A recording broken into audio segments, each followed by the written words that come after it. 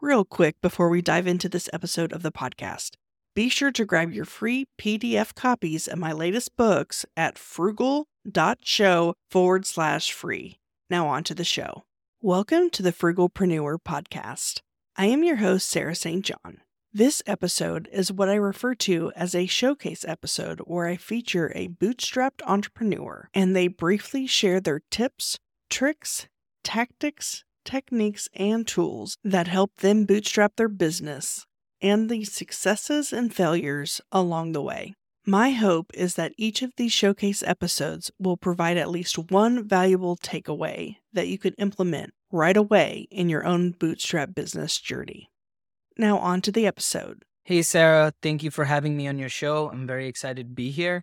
A little bit background about me. I am the CEO and founder of DigiCom. We are a growth marketing agency. And what inspired me to kind of build my business was my father. He built a pretty large-scale manufacturing business where he produced garments for Macy's, Sears, Belk, Dillard, Walmart. And what I saw from him was that he was able to positively impact a lot of people's lives around the world by providing a really good work environment, well-paying wages. And that ultimately, I saw a lot of fulfillment that came to him. And so I wanted to do the same. I took several different steps to try to build DigiCom. It was definitely some trial but ultimately, I think the main steps that I did take were reaching out to my own contacts first so that I could build their websites, run some marketing campaigns for them. Those small wins turned into bigger wins as we built out new processes, ran bigger and larger budgets of media. It's for a business to survive. It's always important to get new business as well. So built out different business development funnels. And I think the biggest takeaway here is that I tried and tested a lot of different avenues to grow the business. Some worked, some didn't work. But the most important thing here is that I learned from each success and each failure, and that over time compounds, helps you grow a business. So I wanted to talk a little bit about kind of the biggest successes and biggest failures in bootstrapping companies. So as we were kind of building out DigiCom and, our revenues increased, I was thinking about diversifying our revenue stream. And because we work with a lot of e-commerce businesses to drive acquisition for them, I thought, hey, you know what? Let's build an e-commerce business because we have the team to get it up and going. The one thing in that endeavor that I learned is that I didn't have a lot of passion for the product that we were trying to sell. Prior to starting that endeavor, put a small budget aside. It was probably $7,500 to buy the product, build a site, run some advertising, generated sales, but didn't really keep to it. And kind of the biggest takeaway from that is, if you're doing something, do it for a specific reason, have passion about it, and then kind of follow through. I think success story, the same vein as DigiCom. So DigiCom story, we built out this agency by, again, reaching out to our contacts, starting some work, and just keeping our head to the grindstone. I'm a media buyer across a lot of different ad platforms, and that's something I very much enjoy and have passion for. And so because I was passionate about it, I was able to offer really good services to our clients because I wanted to ensure that they were successful. That in turn got us more and more clients.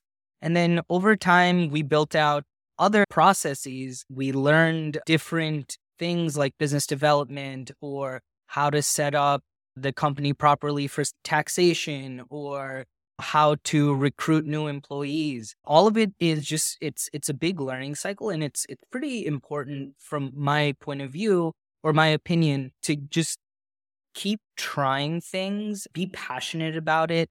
And if something doesn't work, it's okay. Just take a second to understand why it didn't work and then keep going. So wanted to touch base on a couple tools, tips, tactics. I like to say I graduated from YouTube University. There is so much content out there. If you don't know how to install a new sink, you can find a video on it. If you want to learn how to code something specifically, You can find a video on it. There are a lot of books out there that can also teach you. And it's very important to leverage the knowledge from other people because ultimately you or I probably haven't tried everything. And there might be a specific skill set that we don't have. It's possible to learn those skill sets and then build what you're trying to accomplish. And then over time, if it's a role or a part of the business that maybe you don't enjoy so much, or maybe it's something that just takes a lot of time from you, then you can always hire a consultant at first and then someone full-time to kind of take those roles over. And what that allows you to do is focus on what you're really good at in the business and eventually manage a team of experts that are good in their fields. And over time, that will allow you to grow the business, save you time. Maybe your costs will increase. Not going to always say that, your costs are going to decrease with something like that, but it'll ultimately help you get to where you want to go. Another thing I think that's important is goal setting and transparency. Something we do at Digi on a monthly basis is we go through all the numbers. So what top line revenue looks like, what expenses look like, what cash flow looks like. This creates a very transparent environment. And when we are showcasing this information, we're also comparing how we did to goal. If there's a new initiative, well, what was our hypothesis? What was our goal? How did we stack up against it?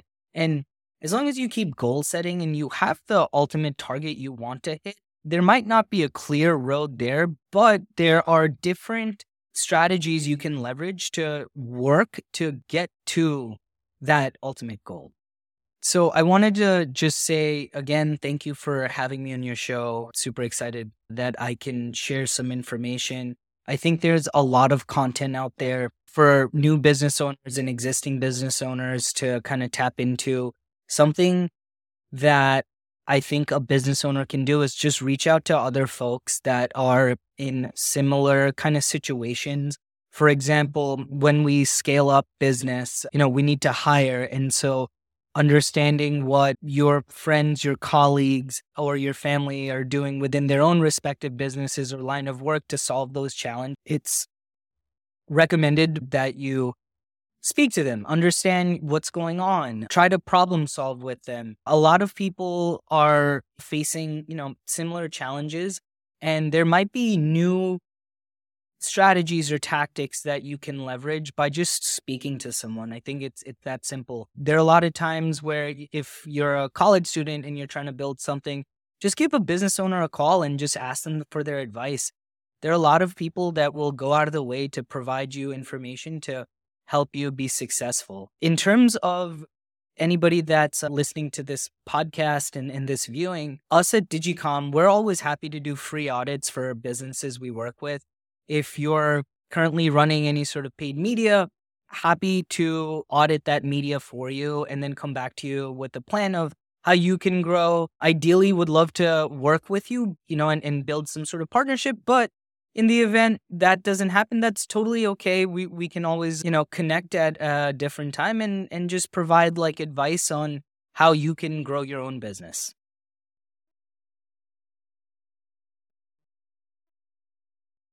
I hope you enjoyed that episode and were able to take away a valuable nugget of information that you can implement right away in your own business. If you feel your story would be valuable for the listeners of this show, please visit frugal.show/guest. Are you a frugalpreneur looking to connect with like-minded individuals?